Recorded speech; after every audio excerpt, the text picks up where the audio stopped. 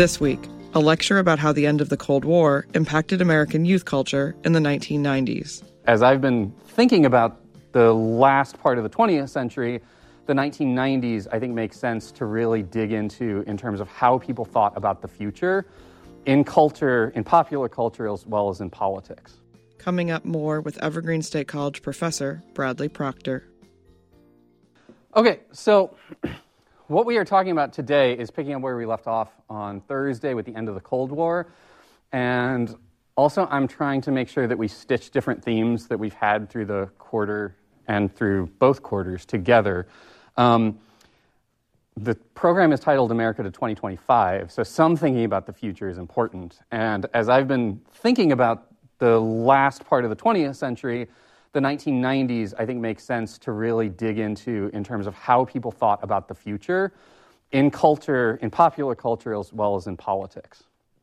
So the themes and overviews that I want to talk about in terms of this do a little bit of looking back, looking forward, and then they're kind of going to be two halves of the lecture, linked to kind of politics and linked to pop culture. So I want to talk about the end of the Cold War and especially how it manifested in how Americans thought about politics. Then I want to talk about pop culture and think about the way the 90s thought about the future and thought about the present even in terms of like everything is great or everything is terrible. The future will be wonderful or the future is going to be awful.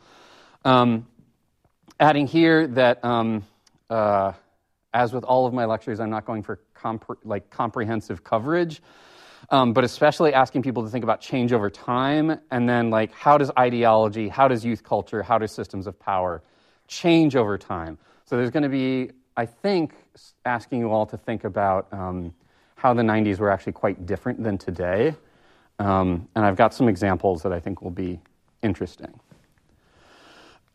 In terms of looking forward, looking back, a reminder how we're combining psychology and history. It's an interdisciplinary program, so I'm not going to be talking much about psychology. That's my co-teacher Nathalie's job, but thinking about how the disciplines have different orientations. And I've really been thinking a lot, and we're going to talk about this in the afternoon.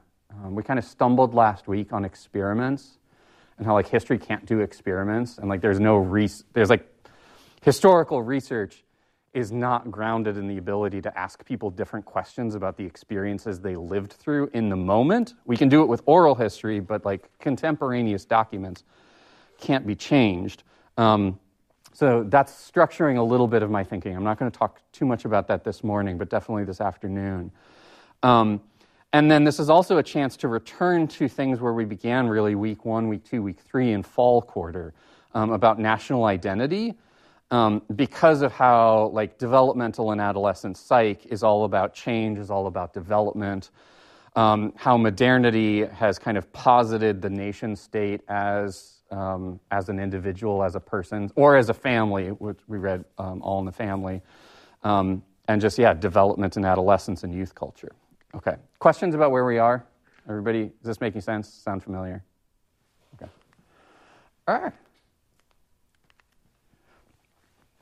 Okay, so I talked some on Thursday about the collapse of the Soviet Union. And I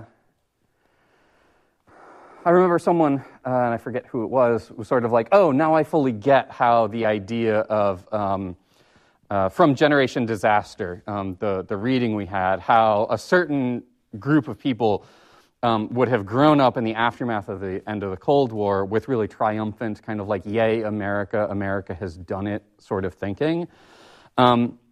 So we thought some about like the kind of national narrative of triumph. I really also want to focus not only on the end of the Cold War as a national triumph, but in a sort of like us versus them, but really go into the ideological triumph, the idea that the promise of liberal Western democracy and capitalism has triumphed internationally.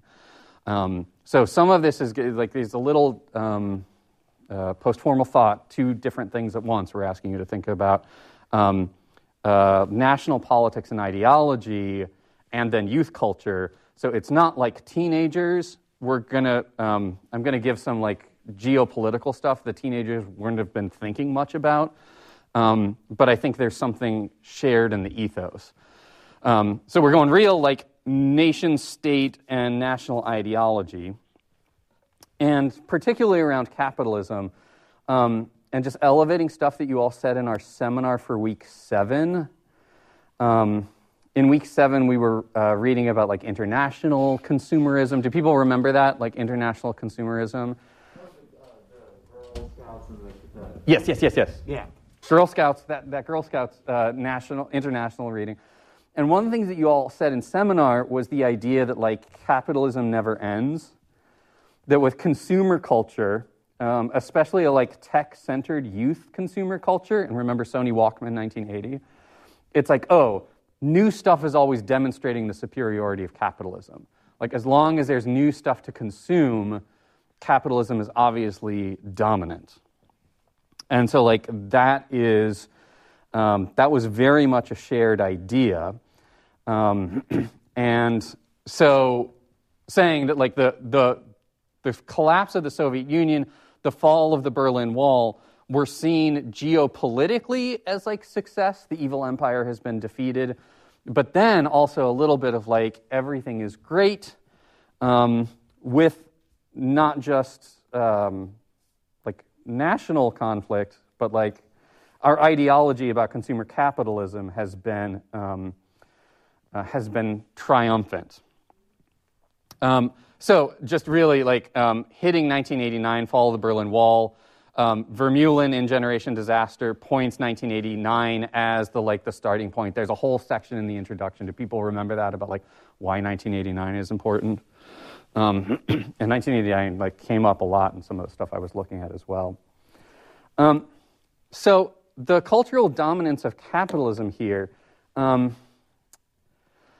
even like tended to span the political spectrum in the United States. So both folks on the right and folks on the left tended to, in some ways, see capitalism as having been validated.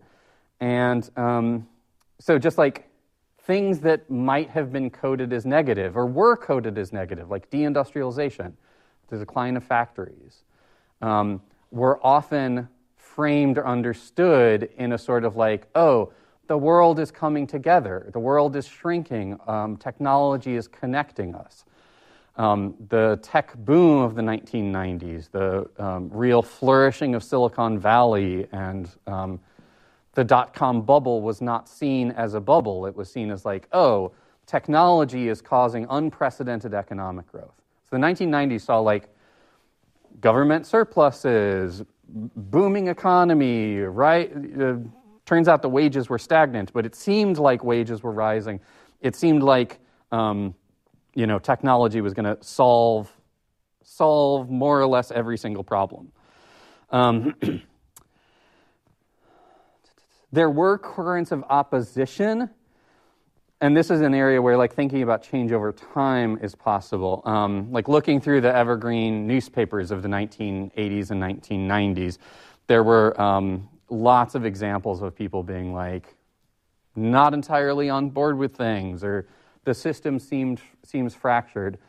But nothing in the 1990s happened in the same way that like in 2000, Seattle World Trade Organization protests. I don't know if people are familiar with this, that there were big riots against the meeting of the WTO in Seattle. Starbucks windows got smashed, and then the national media coverage of it was like, how did this happen? Why are people angry at Starbucks? Where did this come from? So there were currents in the 90s that like exploded in the 2000s. But since 2000, I mean, there was the 2008, 2010 Occupy movement, the 2016 Bernie Sanders campaign, just real centerings of critiques of capitalism across the political spectrum exist now that definitely didn't exist in the 1990s. Nick? You said in the 1990s that wages seemed to be rising, but actually weren't. Was that related to inflation? No, see, everyone was kind of like, oh, look, we fixed inflation. There isn't much of a problem. The the idea was that even though economics would later see a like stagnant wage growth, like the media was covering stories. I mean, I will say I was a high school student in the late 1990s, and there was a time when Burger King was offering $3,000 signing bonuses. Yeah, so there was this idea, signing bonus for working at Burger King, summer of 1998. And that's $3,000 for signing a contract saying I'll work for you.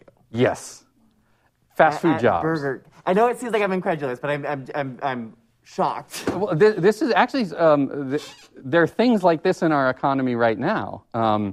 That like there are a lot of entry-level jobs that are offering big paychecks to begin, and people are framing it as the Great Resignation. People are like leaving their job. How many of you have like left a job and started a new one for better wages in the last couple of months? Right. There was another. Matthew had a question. So at what point again did this whole what was it called, the Seattle World Trade? Yeah, World Trade Organization. World Trade Organization protest started. Was it in the late 90s or early 2000s? That's one thing that I don't actually know about the like specific groups that protested. They all existed before, but there was like some meeting in the summer of 2000 that protests turned into direct action of people smashing windows against globalization, against the kind of international, unfettered capitalism. And this happened, did it just happen in Seattle, or did it happen in other cities all across the country? International opposition, but the meeting was in Seattle, and so like the event was only in Seattle, and it was covered as if it was just Seattle. And there was lots of like media coverage that was like, "What's going on? Why are these kids breaking windows?" Hannah. Last week you talked about how like the shared memory of the Cold War was like an ideological capitalism versus communism. Is that the reason that like afterwards the triumph was also ideological, even though that was like a reductive view? Yes, I think so. You're asking like the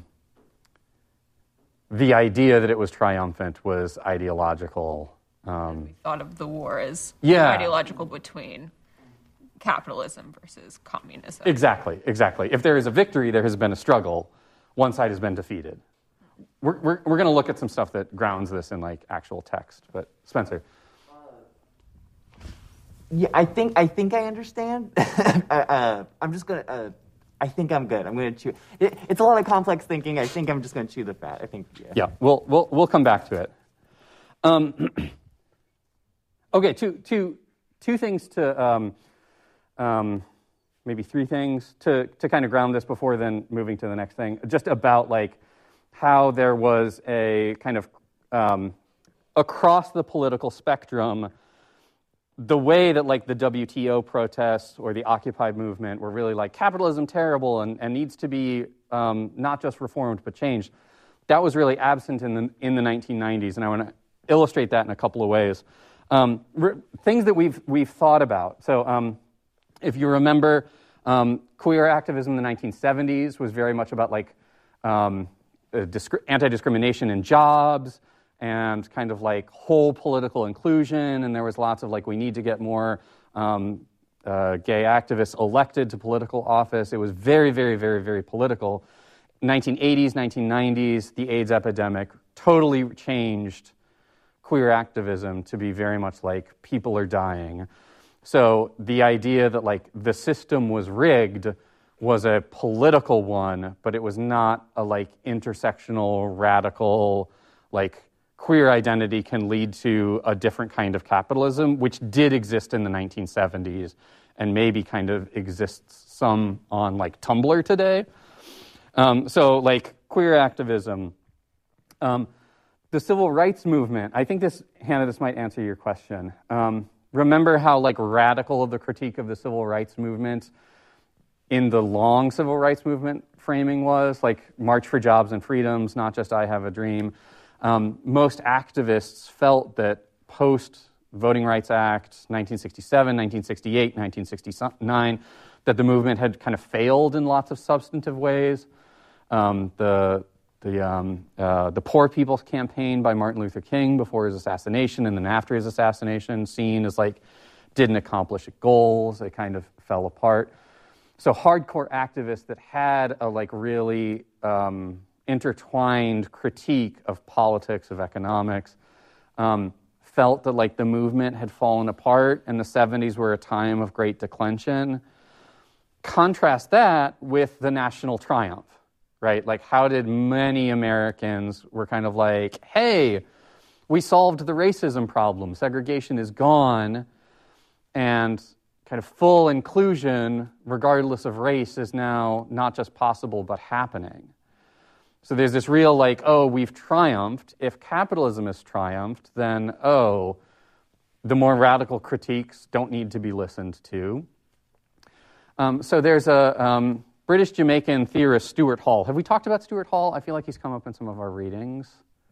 Does lots of cultural critique, is sociologist, and I don't know if we'd put him in the post-structuralist school.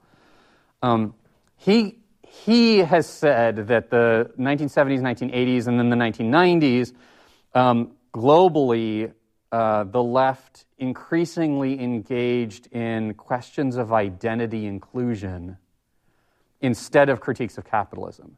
There's a certain kind of identity politics that is all about like who is in the system, who's not in the system, not the system is rigged and needs to be overthrown or taken apart. So like who is involved, who is not involved is a different question of like how just are our systems.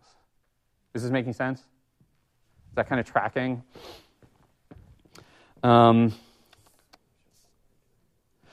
On the right as well, kind of American conservatives also to a certain extent felt that American capitalism was obviously dominant, it was triumphant, and there wasn't a lot of like, we need to teach people how great capitalism is, or there was like rah, rah, yay, America.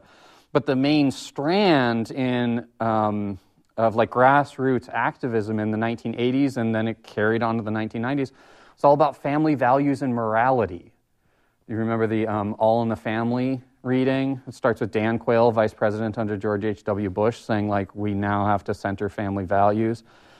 Evangelical Christians formally entered politics in ways that like most evangelical Christians throughout the United States had a very tenuous relationship with politics, because that's the world of like Caesar, that's the world, that is not the sacred world, that's the secular world. In 1979, Jerry Falwell forms an organization called the Moral Majority. Lots of American evangelicals begin saying that like politics is an area for morality, for encouraging family values. So it's like not linked to the whole, communism is bad, but there's a certain bit with like, we've won, now we've just got to like keep these kids from getting perverted and becoming immoral. Okay, so Hannah, does that help kind of make sense about the ideology? It's kind of like the shared thing. So the most important, or the example that everyone points to as like the ideological expression of this idea is an essay by an economist, Francis Fukuyama, called The End of History. How many people have heard of The End of History and Francis Fukuyama? Show of hands. I've heard of End of History, but it's one of those things where I'm honest, like if you put a gun to my head, or like, have you heard of the End of History paper by Francis Fukuyama? I'd be like, I've heard of the End of History, I don't know who this person is or this essay. So like familiar. I'm gonna illustrate that in a little bit. So Fukuyama was a scholar. He wrote an article in a publication called The National Interest. A couple of years later, turned the article into a book. Lots of people look back on it, and I've seen conversations about how like Fukuyama's argument is more sophisticated than people think of it. And it's going to seem, the outline of it might seem a little silly based on what happened next in the world. I think it's important to think of it as like descriptive of how people thought, as opposed to Fukuyama saying this is how things are. It's more like this is the ethos right now. So the poll quote I have here, the triumph of the West, of the Western idea, is evident first of all in the total exhaustion of viable systematic alternatives to Western liberalism. So fall of the Berlin Wall, that summer, it's like the triumph of the West is evident. So I'll even call up, and I'll link this on Canvas so people can read it in totality, that this is like the very beginning of it. Like, here it is on JSTOR, the very beginning. In watching the flow of events over the past decade or so, it is hard to avoid the feeling that something very fundamental has happened in world history.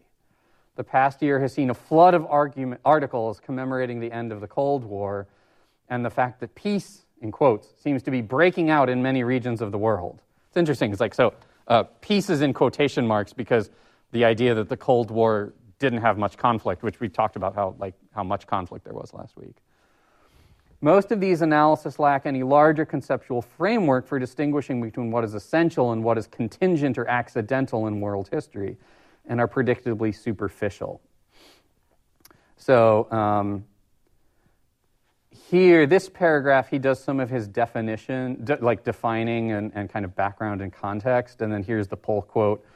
The triumph of the West, of the Western idea, is evident, first of all, in the total exhaustion of viable systematic alternatives to Western liberalism. So, like, with the fall of communism, there are no alternatives to Western liberalism.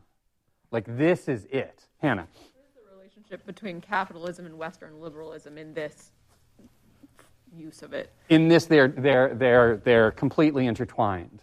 So here's he said, like, this paragraph, or this sentence. But the century that began full of self-confidence in the ultimate triumph of Western liberal democracy, so 1900, self-confidence that ultimately Western liberal democracy would triumph over monarchy, he says, and then totalitarian and absolutism. At its close seems to be turning full circle to where it started, not to an end of ideology, or as a convergence between capitalism and socialism, but to an unabashed victory of economic and political liberalism.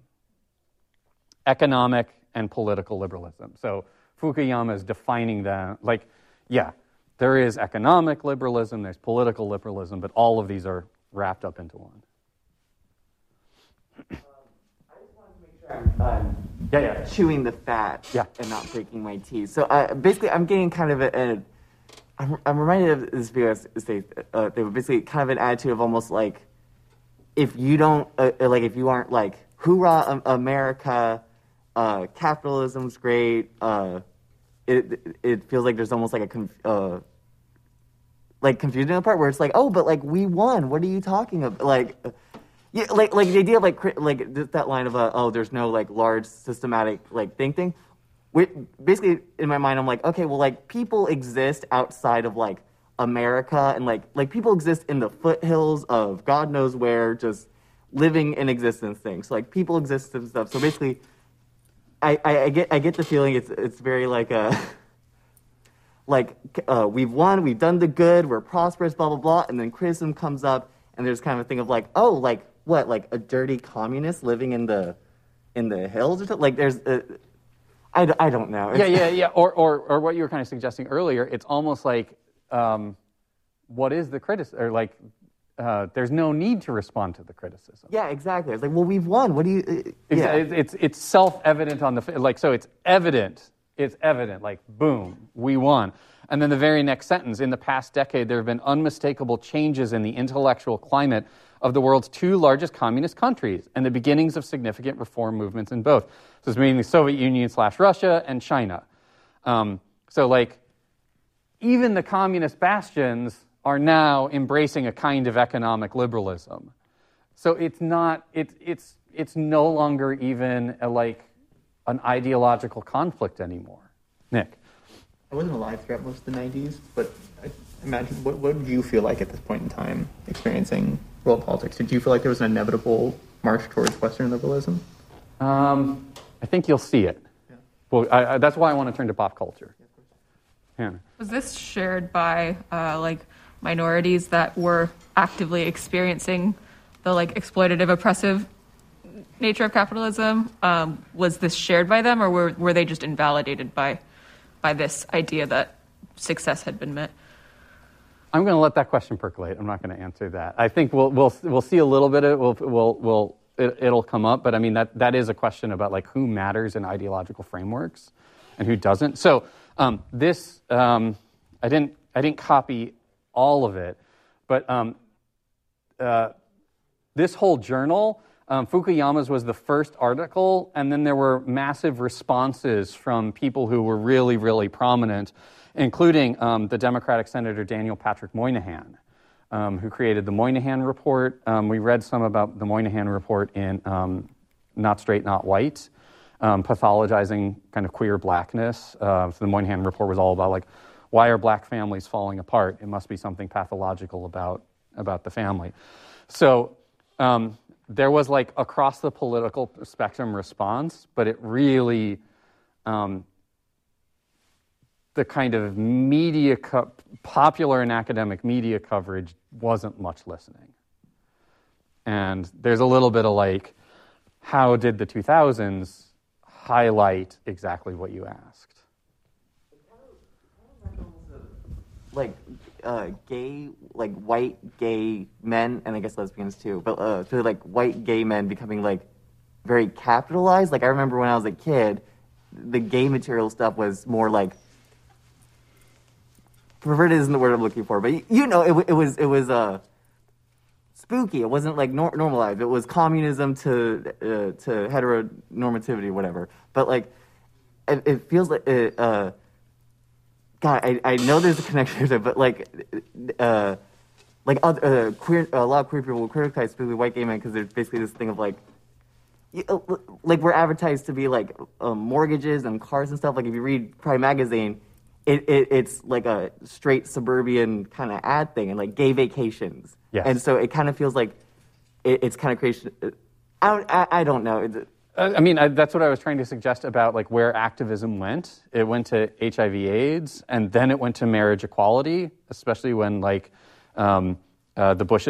second Bush administration in the 2000s began, and state governments began outlawing gay marriage. And marriage became a real battleground. And then the Obergefell decision, 2014, legalizing gay marriage, there were NPR reports where it was this gay organization that had advocated for marriage equality forever, what's it going to do now? And it's we're going to disband. Because it has been achieved. So full include. So this is about a certain kind of identity-based politics being all about inclusion as opposed to systematic critique. Yes, because capitalism is triumphant. Yeah, okay. Because capitalism is triumphant, why would there be any alternative is the mindset. Okay, I am tuned with that, yes. It's you have equal access to participate in capitalism. Yes. Okay. Yes, full equal access to participate.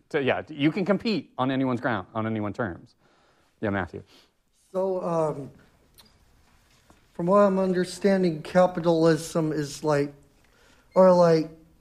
with gay marriage. Did I just hear that with gay marriage legalized, the gay community can engage in capitalism? Sort of. It's more that as opposed to thoroughly connected critiques of all parts of a society that would marginalize and exclude people, it's not about full a whole a society that is wrapped up in excluding and marginalizing some people. The critique of that falls away when you get included. Okay. So when you can have the 2 kids, white picket fence, golden retriever, despite being a same-sex couple, you can have your television set, you can live in suburbia. Why would you have a more interconnected critique. Is that making sense? Yeah, I think so. Online. But wouldn't the critique be considered invalid because if your group gains inclusion while others remain excluded, then there still is not inclusion. Even though you feel like you're on one side of it, inclusion does not exist unless everyone's included. Yes, and so this is a tension in a lot of social movements and in a lot of groups that advocate for equality. Is like, is it about us or is it about everyone? And so there are lots of things about, as long as one person is, none of us are free as long as one of us is in chains. That's a critique that is directly interacting with that other more superficial critique. That's what I was asking. Yeah, so, and so I want to make clear that there were lots and lots of people, and this is why things like the protests of the World Trade Organization pop up in 2000, because there are lots of people that are like, no, this isn't enough. The dominant ideology is not including the radical critique that we have. More change has to happen. Ariane. So I'm curious what intersectionalism looked like at the time in relation to that then. Yes. I mean, this is all, 1989 is, someone needs to help me find when Patricia Hill Collins' All in the Family was written. What's the date of that? But it is after Kimberly Crenshaw's article that we read. It is after Bell Hooks's, what was the name of the book we read from Bell Hooks? What was that? Feminist Theory, right. It's after that. So the Combahee River Collective was in the 1970s. So there was lots of widespread activist and intellectual critique of it. It just wasn't finding purchase in mainstream politics. Kind of crazy, Ivory Tower, all these people, they only talk about intersectionalism, in academic thing, but on the street, man, people aren't, it's so weird to talk about history about something that I was technically alive for half the decade. That's been your question all along, how do we do this? Yeah, no, it's hard, and I'm doing it, but... Yeah. We talked about Bell Hooks and Crenshaw having how social activism made it so they were able to go to school to produce and publish these pieces. Was the idea, they can publish the piece, so we don't really have to do anything with it. There's enough progress achieved because they can at least do it, but the critique wasn't fully considered or actualized until later. Does that make sense? Yeah, it does, and I don't know how often people articulated it in that way. I don't know how often that was subconscious. We'd really have to, the way to answer that question is to look into, how did mainstream organizations respond to critiques that they weren't, actually radical? That's where we would see that. Okay, I want to talk one more thing about, two more things about the end of history, and then I'm going to come back to something that's really going to illustrate this. So the reason Fukuyama describes it as the end of history, and this is the thing that, I think... is the whoa, this seems really superficial, is his, what's the term, operational definition of history? That according to Fukuyama, history is a Hegelian struggle, dialectical struggle between two opposing forces. That history is best understood as there are always kind of two forces fighting, and through all of the 20th century, it's been liberal democracy and liberal economics versus authoritarianism and communism. There's been this struggle, and that has produced history. In the conflict comes history. Two poles, conflict generates history. What happens when one of those is gone? It's the end of history. There no longer is any history happening. I'm not certain I'm setting this up in the right timeline, but Thomas Friedman in a book, I know I have the name of it. It's something like the olive tree. Tom Friedman in the 1990s, he writes for the New York Times. He wrote a book where he posited that no two countries that both had McDonald's had ever gone to war with each other. At the time he wrote it, he was wrong. The U.S. had invaded Panama. Both of those had McDonald's. But since the 1990s, through the 1990s into the 2000s, there's been more and more evidence of like, oh, liberal economics and liberal democracy doesn't mean that there won't be conflict. But at the time, there was this like widespread shared idea that there was. So I want to talk about the legacy, and then I want to move on to the response of the left to just really kind of, and this is going to Spencer's thing about, I've heard of it, but I don't have it, if you had a gun to my head. So I just was like, where is the end of history in the Evergreen Library catalog? I was just legitimately looking for the book to see if we had an ebook of it.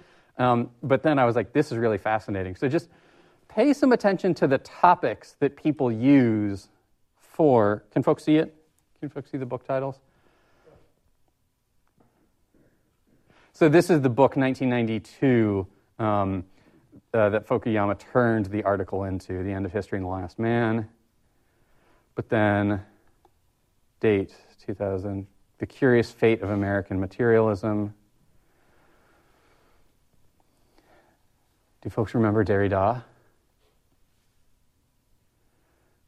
From Mohammed to bin Laden, religious source for this homicide bomber phenomenon.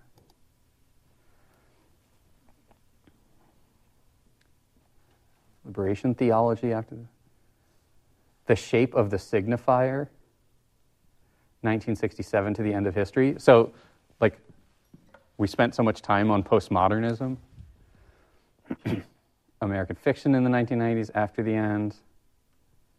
And then I just thought this was like, oh, this is kind of our program, right? The marketplace utopia and the fragmentation of an intellectual life. It's just really getting back to these ideas of utopias. Is this connecting with people? It's like, this is American utopian thinking. History is over. We've solved all conflict. Yeah, Hannah. Is the end of history the future? Is that part of the argument? Probably. Yeah, like what would I guess my question is like, what is after history? Is I think that's what like people in the 90s were grappling with. Okay, so anyway, the legacy I thought was really interesting. And then this is trying to really nail home the way that the like mainstream American political left was kind of put in a vice by the end of the Cold War. Oh, sorry, Matthew. Yeah. Just real quickly, what was the full name of Fukuyama's book? The End of History and The Last Man. The Last Man. Okay, thank you. Which also, like, I mean, we could take 15 minutes just talking about that, right? The last man. Why is it just a man? Why is it not last human? What about gender is in there? Why does there have to be a last man? I'm so used to seeing last man and like academic or historic things just to mean people. Like all men are created equal. That it honestly didn't occur. And this is technically 20th century. It did not occur to me that man would be a gendered option. I was just like, old-timey English. Yes. Yes. But then also how the article has a question mark and the book doesn't. People are returning to Fukuyama's book. I've seen conversations about how there's a lot smart in it. But you know, it really is it was understood at the time as, yay, we've won. Now what? But there's going to be no conflict. Eventually, the world's going to come at peace. Very utopian thinking about where things are going. At the same time, it's like utopian about where things are going. This is an article, and I was just browsing through the journal. National Interest. So this is National Interest, same issue, couple pages later. And I do not know who Alan Tonelson is. I did not look him up. But he writes this manifesto for Democrats. So the Cold War, what should Democrats do? And the answer is a complete overhaul in their foreign policy thing. And he goes up here and he talks about party has lost the White House in 5 of its last 6 tries. That Michael Dukakis' 10-state haul was an encouraging showing. The Democratic Party needs all the help it can get. So what should they do? Abandon internationalism. abandoned the no longer affordable strategy of grounding American security and prosperity in a congenial world environment. Instead, the party needs an approach that emphasizes the restoration of military and economic strength, that is more discriminating about foreign policy commitments and more willing to use force unilaterally to secure important interests, that advocates tougher trade policies, seeks greater self-sufficiency, a new nationalism. So like in the same time where it's like, we've won, what needs to happen? What should the left do? Get tougher. And so, I link it there. This is a time to talk just a little bit briefly about Bill Clinton and Bill Clinton's utopian thinking. So Bill Clinton in 1992, his campaign song was Fleetwood Mac's "Don't Stop Thinking About Tomorrow." Yesterday's gone, don't start thinking about tomorrow.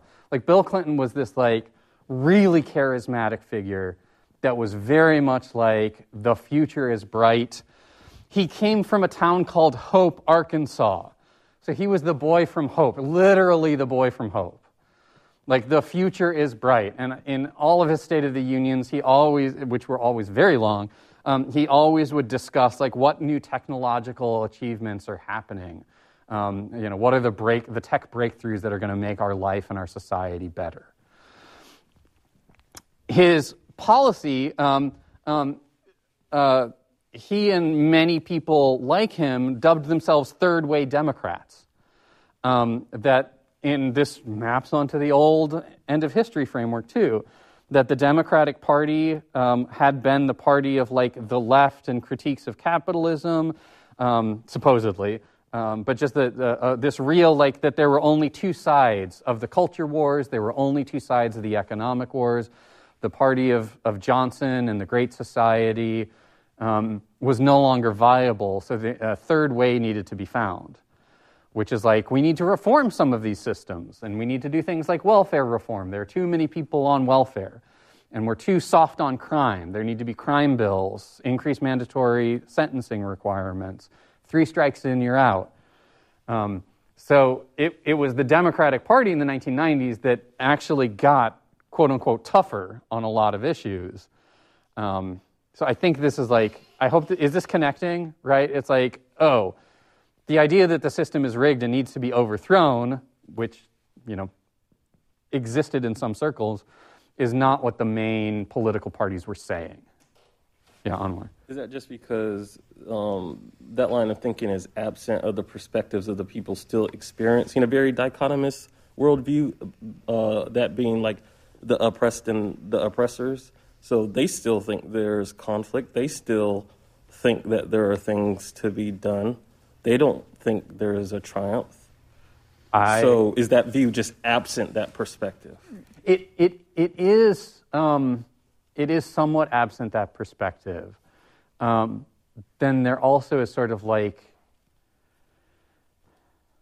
yes, there's still oppression. Yes, there's still marginalization. What prescriptions do we have? The drug of communism has poisoned it's like, that's a bad, that's not the prescription.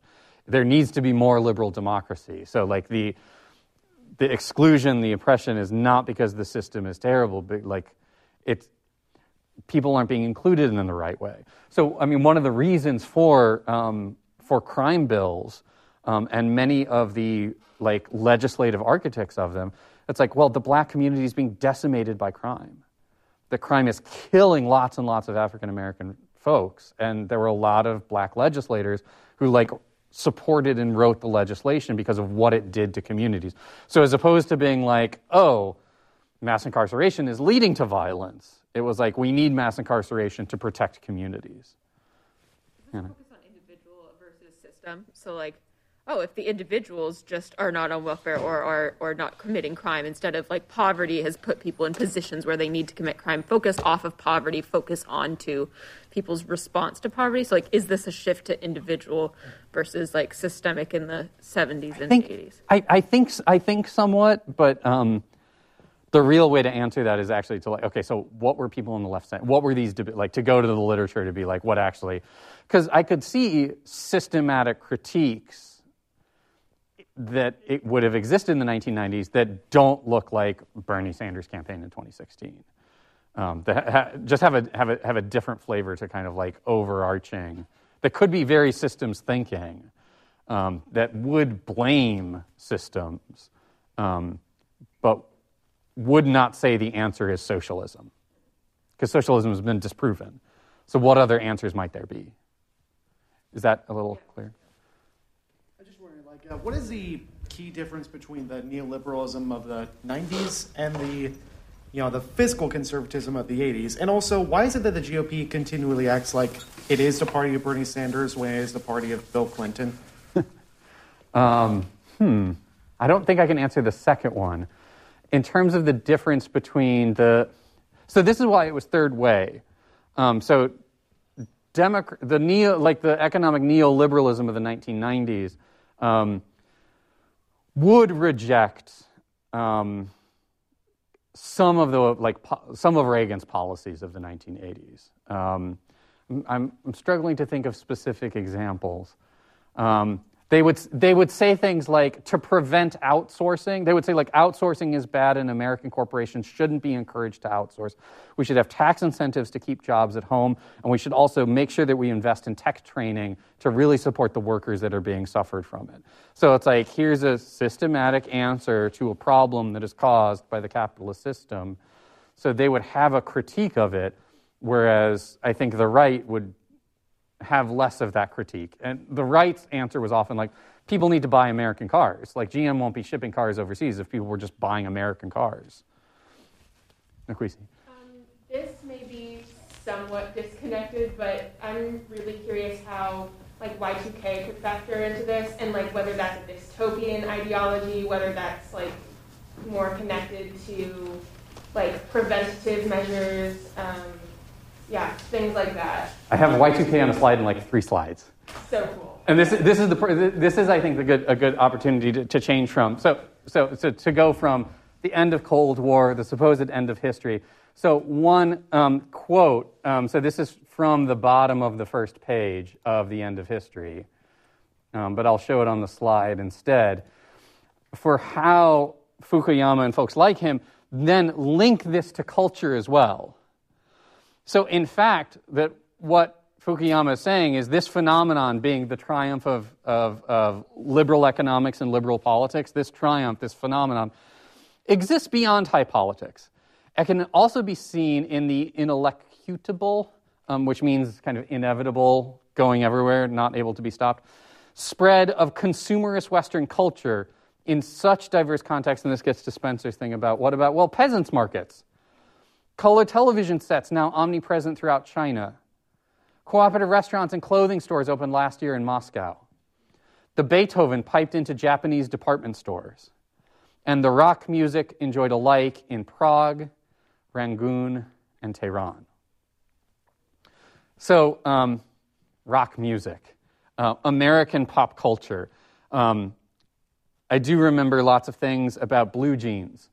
And people in the Soviet bloc not having access to blue jeans, and blue jeans being a sign of freedom on the march. And in fact, a French social philosopher, Régis Debray, says there was more power in blue jeans and rock and roll than the entire Red Army. I had a history teacher in high school who was a stewardess? The people on the flight that serve you. Stewardess. And back in the day and going to Russia, and her on the flight would jam everything they could with blue jeans, because once they got to Moscow, they got to play and just make hundreds and hundreds and hundreds of dollars per pair of blue jeans. No, she was like, oh no, they fucking with their blue jeans. It's a symbol of freedom. So I think it's interesting to think about or transition to, okay, but what was rock after the triumph? And so this is setting up the 90s as optimistic or pessimistic. Brief detour to our own home, a reminder that Nirvana practiced right there. There's a clip on YouTube of Nirvana from the Evergreen State College television studio, right there playing. Kurt Cobain grew up in Aberdeen. He did not attend Evergreen. He had lots of friends who did. One of his friends was one of the founders of the Riot Grrrl movement. Folks know about Riot Grrrl music in the 90s. I mean, hopefully this is like deeply ingrained in your blood as like, even if you hate it, like this is where we're here. With 3 R's. 3 R's. Okay. That sounds less familiar, but so Kathleen Hanna was a friend of Kurt Cobain. She graduated Evergreen. She wrote on one of his walls at one point that Kurt smells like Teen Spirit. She meant the deodorant. Apparently, Kurt Cobain claims that he didn't know what the deodorant was, and he thought it was linked to the kinds of conversations they had about anarchism, the kinds of conversations they had about social inequality, and about the decadence and oppressiveness of American consumer culture. So it's also really interesting to think about, like, rock and roll is like, American freedom. And then rock and rollers are like, this freedom has me feeling left out. Matthew. Is that where Kurt Cobain got the title of Smells Like Teen Spirit? Yes, it was written on his door, or on his apartment door by an Evergreen grad. So I just like... So he turned that into the lyrics of a song that they were jamming about. And so this is, I'll show briefly that I got lots of different articles from the Cooper Point Journal from the 1990s, which there's this whole thing about like the new strategic plan for Evergreen, which then in this issue, there's lots of discussion. Well, one, discussion of Evergreen or alien abductees. So Bruce Smith, he had 34 offspring with that alien that he drew. Maybe one of those offspring is now a student here. I did think that there was lots of this critique of Evergreen's strategic plan I found really interesting. Because of how like relevant it seems today, that like the assumption that just cooperative teaching will spread cultural sensitivity and knowledge can be exploitative. People of color sometimes get tired of always being the teachers once again. Victims are made to be responsible for solving the problems caused by the dominant culture. I mean, this is like intersectional theory, like lived in critiques of Evergreen's model then. Anyway, lots of interesting stuff on that. Super secret panel hides the truth about UFOs. Amnesty International, defends human rights. So I mean, one place that the left really went was a full-scale doubling down on human rights violations and how exploitative and how destructive things are. So like there's lots of systematic critiques that wasn't the solution is socialism. That wasn't the solution. This is neat. Everything Everywhere is political. Oh, I did want to show, especially Nathalie, this open door lecture and film series. Maybe some of you also took Nancy Koppelman's class with Nathalie. She was a student at the time here, and she wrote about Evergreen. If you know Nancy, this is so funny. Evergreen is so fractured. We need to have a central schedule of program lectures and files that are open to the community, films that are open to the community, respect the integrity of the program, stay for the whole thing, don't leave. But then everything was political. There's TV coverage. But then here is a little coverage of Nirvana. And I think it's funny. My favorite part of this, what's the only thing like I'm lifting this up is just like how everyone in the Olympia community like would know Nirvana, and so it's very offhanded. The album sells for way too much in Seattle, and then here's the press kit.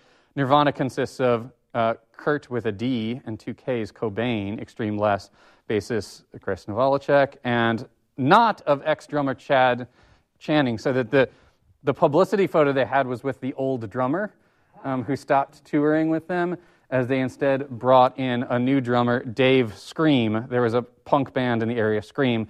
That's Dave Grohl. No. It's the same guy. Dave Scream is Dave Grohl. How does the abolitionist narrative of like the talks that you were talking about with Kurt Cobain, how does that fit within the idea of like socialism has failed? If abolitionism is still a thing, like what after abolition? What would the alternative? Do you get what I'm saying? What did that look like? I think so. Or was it just an opposition to the rest of the ideological support of capitalism? I want to just keep mulling on it. Or I want you to keep mulling on it. So here's another thing. There's another issue where there's a review of the concert that they have in Olympia that's like, it was a good show, but it was way too popular. Too many screaming teenage punk rockers. Nirvana mania. Poorly dressed record executives to step away from new Lincoln Continentals, handing out diamond-studded cards. So there's a little bit of, what's the right word? Cynicism about like, oh, even Nirvana is too popular. So this is where I wanted to just have us think some about pop music, pop culture of the 1990s as moving between two poles of optimism and pessimism.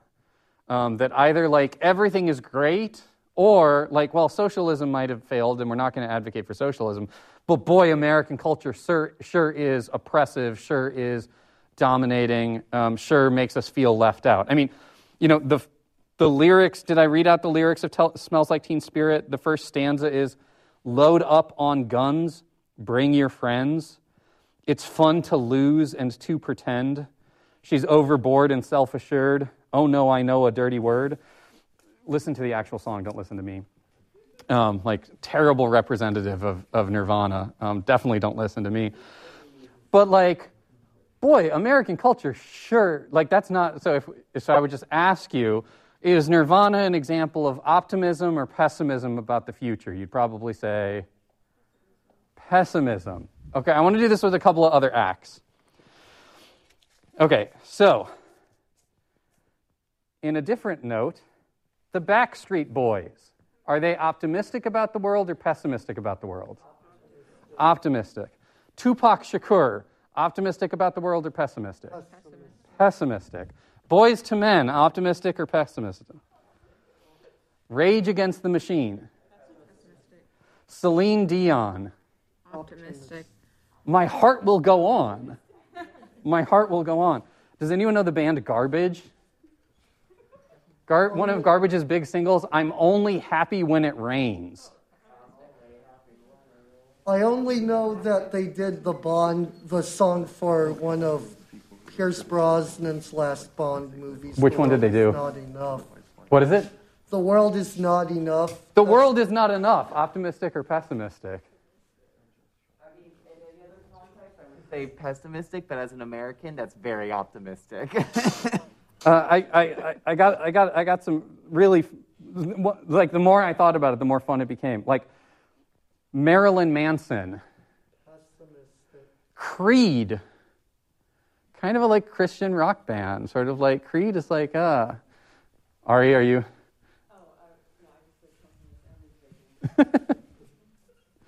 So like the point is not that there's one or the other. It's just that like I feel like there was a lot of disaffection and a lot of like hopeful optimism.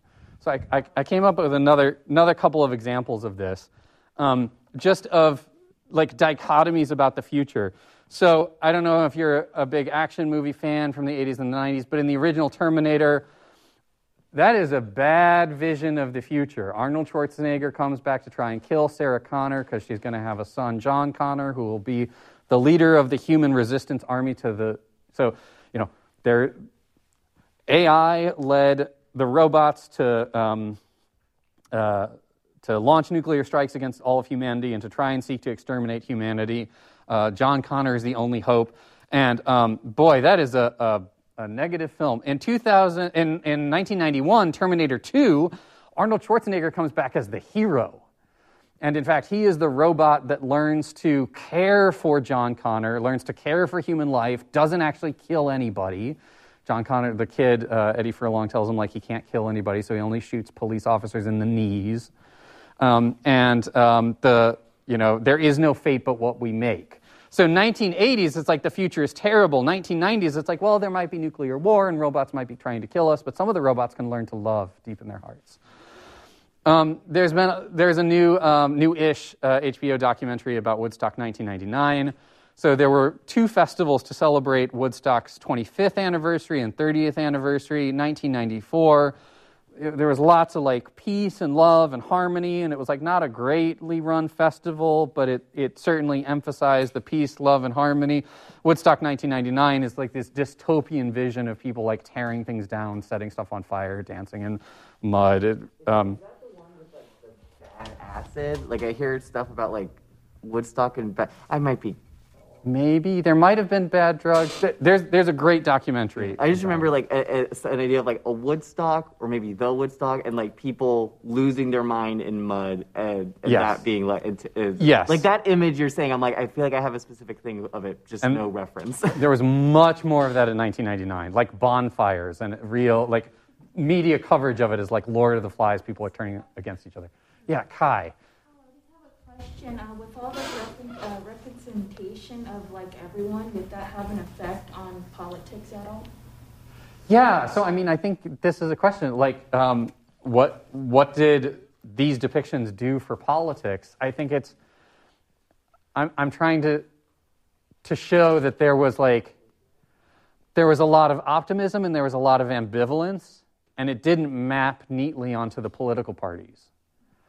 That there's a lot of like. That Bill Clinton is the boy from hope, and that technology can make the way. And so another thing I have down here is there was all this conversation of the internet as the information superhighway.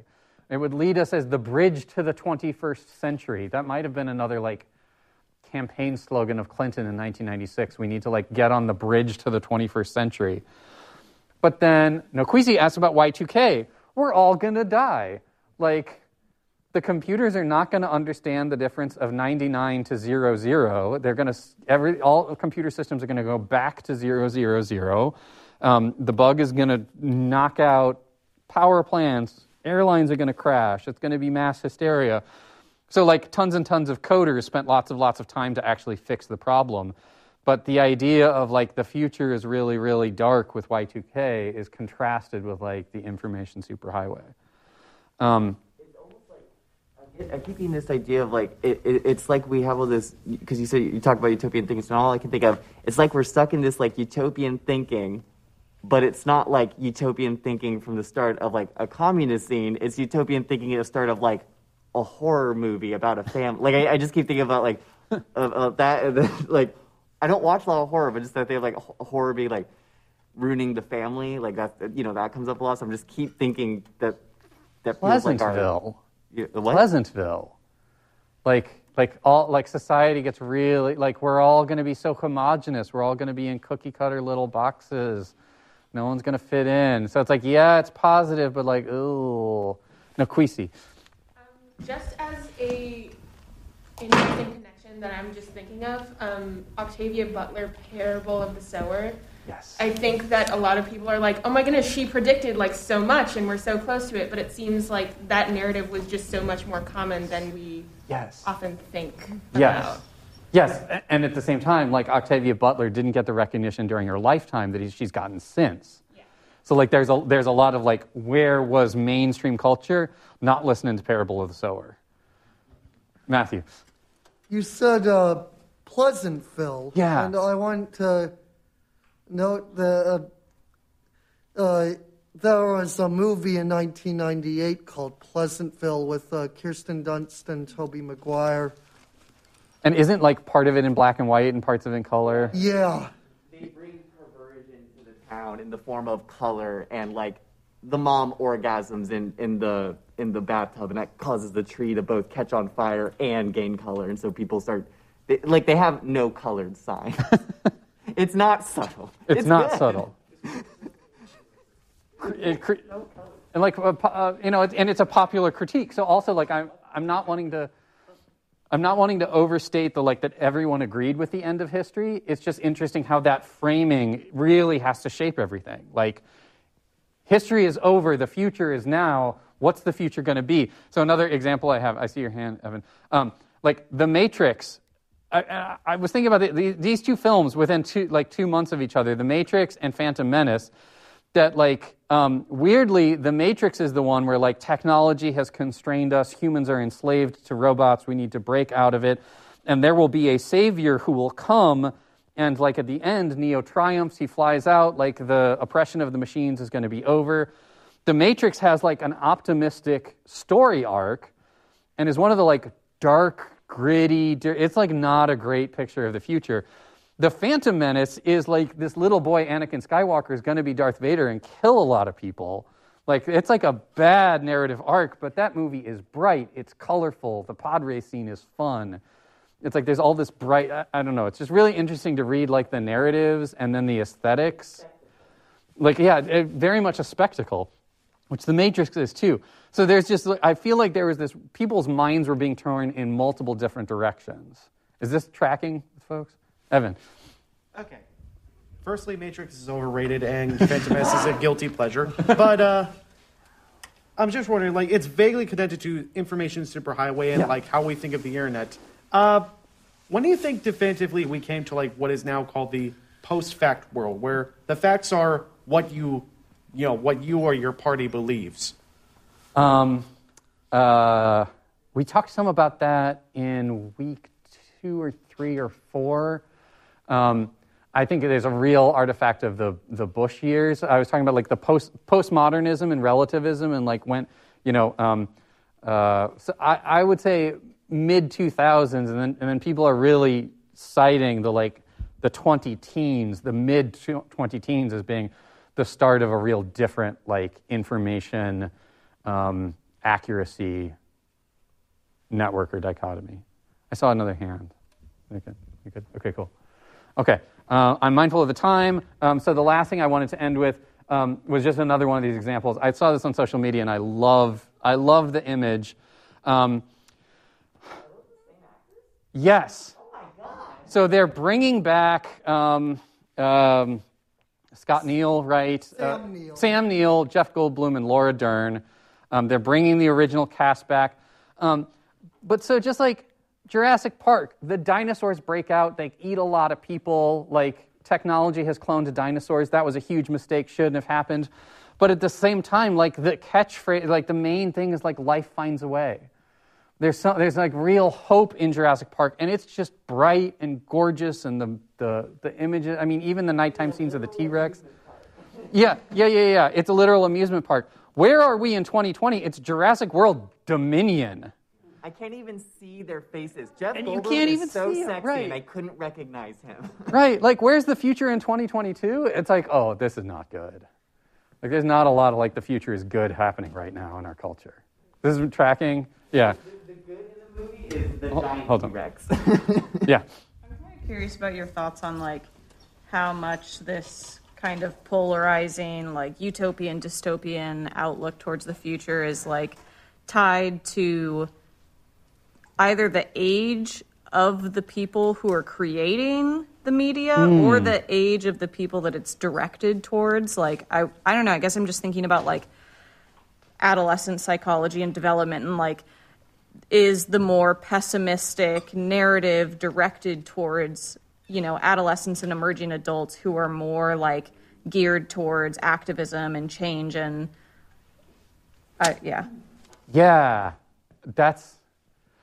My historian hat is often what I was saying is I'm not being comprehensive. This is just looking at some change over time and looking at some snapshots and examples that are illustrating the broader trend. But I think that's a real strength of the Generation Disaster book, focusing on no, who are the people who saw 1989 as this like breaking point? Who was raised in an environment where it's like, we're triumphant and you can have any toy you want so long as your parents save the right money for it and you ask them to get you the right Tickle Me Elmo and not the knockoff one. So yeah, I like not a comprehensive answer. I like the question.